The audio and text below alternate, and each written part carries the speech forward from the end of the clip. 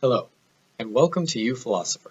Today, I'd like to take the time to answer a viewer's question, at least to the best of my ability. It's a particularly interesting question that requires more than 15 or 20 minutes to really try and unpack it all, but I'll do the best that I can.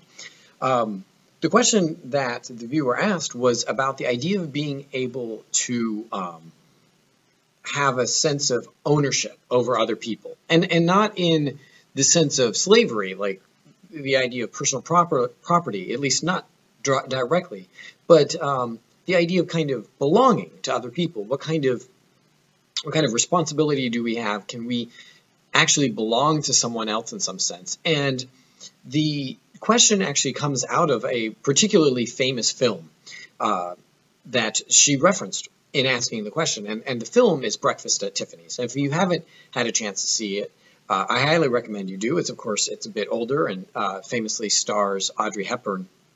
And there's a fair amount of interesting material. It's obviously cinematically very important film in terms of its time frame and its impact on society, but there's also some problems that arise out of it, some issues of race, but also issues of sexism.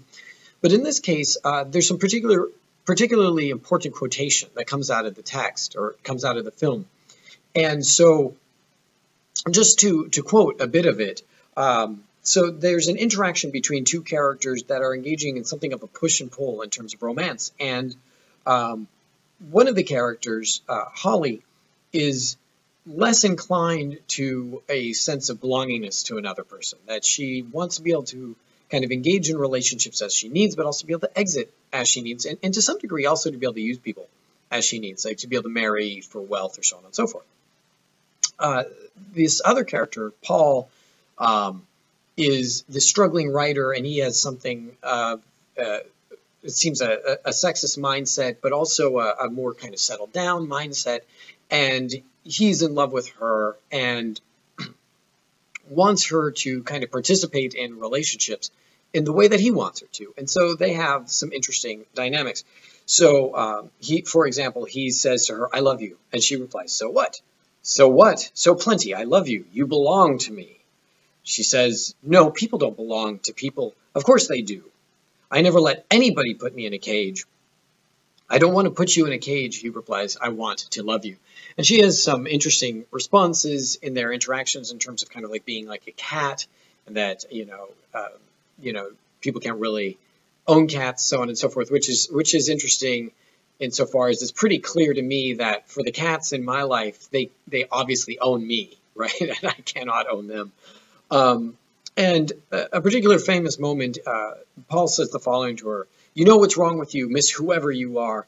You're chicken. You've got no guts. You're afraid to stick out your chin and say, okay, life's a fact. People do fall in love. People do belong to each other, because that's the only chance anybody's got for real happiness." And so there's quite the statement here about when people can actually be happy, and the fact that people actually can belong to each other. And it seems to be suggesting that this is also what we mean by love in some sense. And given the fact that he says, "I love you, you belong to me," that seems to smack of definitely a raging sexism. And given the time frame of the film, it probably is. The question then becomes, well, is there anything else kind of interest to say here? Can we unpack this and try and understand, well, are there other ways of understanding this idea of kind of belonging to people? And I think there are. So obviously, at first blush, the issue simply becomes one of objectification. To say that someone belongs to you does bring to mind that issue kind of slavery, right? That you can own someone, but you can't technically own people, right? You can own things. You can't really own a person, which is why, interestingly enough, it's so problematic, like in a wedding, when someone says, "Who gives this woman away?" Well, you can't really give people away. You give things away. And that statement comes from that history of literally trading women, as in the same way that you would trade livestock or trade other kinds of commodities. You can't give people away. You give away property. And so the problem of slavery, whether it's been slavery in terms of African Americans here in the States, or the treatment of women basically as property, ends up with this problem where you realize they are people, but they're not being treated as people. In other words, we have human beings who we're treating as objects. And since we're basically pretending that they're objects instead of people, we can own them in our kind of own delusional way. So, so then there's one way of looking at it. Is basically what he's saying is you're my slave. I own you, and you basically have to do what I want, and I can dictate your suffering as I so choose, and that you have a responsibility to that. Now, what makes this a little bit, I think, of greater interest in this particular film is the fact that he doesn't just say, you belong to me. He's also saying we belong to each other, right? So there is this idea that, at least in theory, right, he also belongs to her. And so now you have a problem because objects can't own other objects. And so if what he's saying is, you belong to me, you are an object, then he says when we belong to each other, there's a problem of, well, wait a minute, how is that possible? If she's a possession, she can't possess things because she's technically not a person in that regard. And we could, and I think we could argue that, where you could say, well, technically you could have a slave, and that slave could arguably own a tool. But if you were to talk with any slave owner here in the States back in the day, you know, 1860, they would say, oh, no, they don't really own that tool. They're my slave, so I actually own that. In the same way, someone might say, oh, well, my cat doesn't really own their collar. Maybe they think they own it, but, you know, or my cat thinks that they own this toy, but I can take it away, see, and I can just throw it out, and I can do whatever I want. So if Paul here really means that she does, in fact, actually own him, there is a problem in terms of saying that he's thinking of her only as property. So is there any other way that he could mean something else? And if so, what does he in fact mean? And so there's some interesting ways to look at it. One is Frankfurt, in his work Reasons of Love, makes some arguments that, at least in my understanding, I'm relatively sympathetic to, in terms of he's trying to kind of cash out what it means to be in love, and not just in love, but to love someone. What do we mean by love in a certain sense? And what kind of responsibility does that engender? Do we have more of responsibility to the people we love than to other people? And are we justified, say, in saving the life of someone we love over the life of someone else who we don't love? Say, you know, we're in some philosophically experimental situation where it's like, oh, well, you know, you either save this person or this person, but you can't save both, and one happens to be someone you love. Is it okay to save the one that you love because you love them? And there's a lot of argument to be had there, and I'm not really going to get into the nitty-gritty about that we can if you're interested in future episodes. But for Frankfurt, it kind of comes down to this idea of, if you look at how human beings are, we really can't get past the fact that we're kind of self-focused, or incredibly self-focused, or entirely self-focused. And every good thing we do seems kind of reducible to something that in some way benefits us, even if not directly. It's like that famous Friends episode, right, where Joey and Phoebe are arguing about that.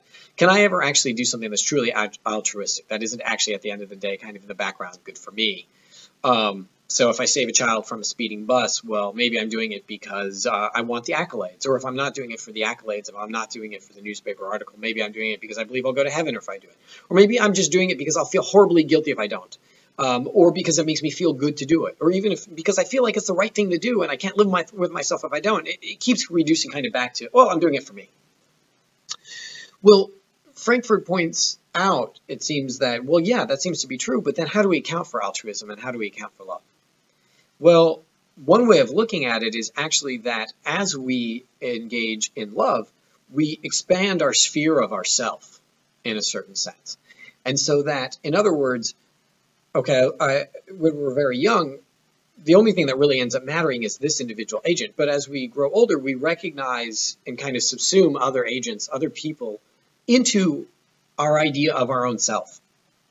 And so the harms that are done to them are in essence actually done to us. I mean, there's some interesting kind of like Freudian ways you can look at that. Like being kind of expelled from our mothers, like out of the womb, is where we stop actually being connected to someone else and where their harm is also done to us. And that by engaging in love relationships, we're kind of trying to return to that sense of what is done to other people is done to us, and vice versa. And so maybe then the idea of belongingness, and to say, well, you belong to me, is a kind of a way to cash that out, is basically to say, the harms that are done to you are also done to me, and maybe vice versa. That when I see you struggling with something, this in fact makes me sad, because it's basically as if I'm struggling with that. Or if you were to die, there's a sense in which part of me is in fact lost. And I think for someone like Holly, this is a huge struggle, because she's going to say, well, so this is engendering a lot of responsibility that I don't want. I should be able to go do and live my life, or end my life as I so choose, without feeling like, oh, well, this means that I'm in fact actually doing this to so-and-so and Paul over here. So then the issue kind of comes one of responsibility, and kind of what kinds of responsibilities do we actually have to other people, and how does a love relationship kind of impact that? I think one way of looking at it is, again, trying to cash out the idea of belonging, and what does it mean to belong to someone. And one way of looking at it is kind of the slave way, but another way of looking at it is also the idea of like belonging to a group. To say I belong to a certain group. I belong to the group of philosophers, right? Doesn't really mean that they own me. It instead assumes a kind of membership, not dissimilar from the way Frankfurt seems to be kind of talking about this growing sphere of care and identity with others. That, well, there's a membership belongingness idea, and so maybe when Paul's talking about this idea of we belong to each other, maybe what he's saying is we're kind of members of something kind of beyond ourselves. And not to be too cliche, but this idea of like we belong to this group that constitutes the two of us. And so to say we belong to each other isn't maybe we own each other so much as it is we're part of this group together. And in so doing, we engender certain levels of responsibility to each other. So if I say, well, I belong to the grouping of, to the set of teachers, or I belong, I have membership in a set of philosophers, also suggests that I have a certain responsibility to them insofar as the things that I do as a teacher can really impact the way people view teachers and the rights that teachers have. And so errors that I make can reflect very, very poorly on them, and can do that group harm. I can do other teachers harm by being a bad teacher. In the same way that if I'm a disingenuous philosopher, and if I don't really try and think about things, or if I'm dishonest, philosophically speaking, I do harm to this whole group. So perhaps this is to some degree what Paul means when he says we belong to each other. That, again, this idea of reciprocal harm, and that your actions in a certain sense reflect on me. Now, again, it's hard to escape like what seems kind of to be an inherent sexism, even with the mutuality there. Like, oh, well, the things that you do out there, wife, reflect on me, and I want you to think about that. And there's huge problems that, not that long ago, people really genuinely viewed marriage, for instance, as something where the woman actually was basically part of a man. So by definition, he couldn't rape her. He could force her to have sex, but it didn't count as rape because it just meant that she wanted to. Maybe she wasn't acknowledging it out loud, but she must have wanted to because she's just a part of him. So I think one way to look at this is to look at the work of Nell Noddings. And in her work, she does a lot of work on care and kind of what it means to be in reciprocal relationships in terms of care and the importance of care. And what one kind of comes to realize is care is also kind of inherently self-sacrificial. And it means the willingness to put others before oneself.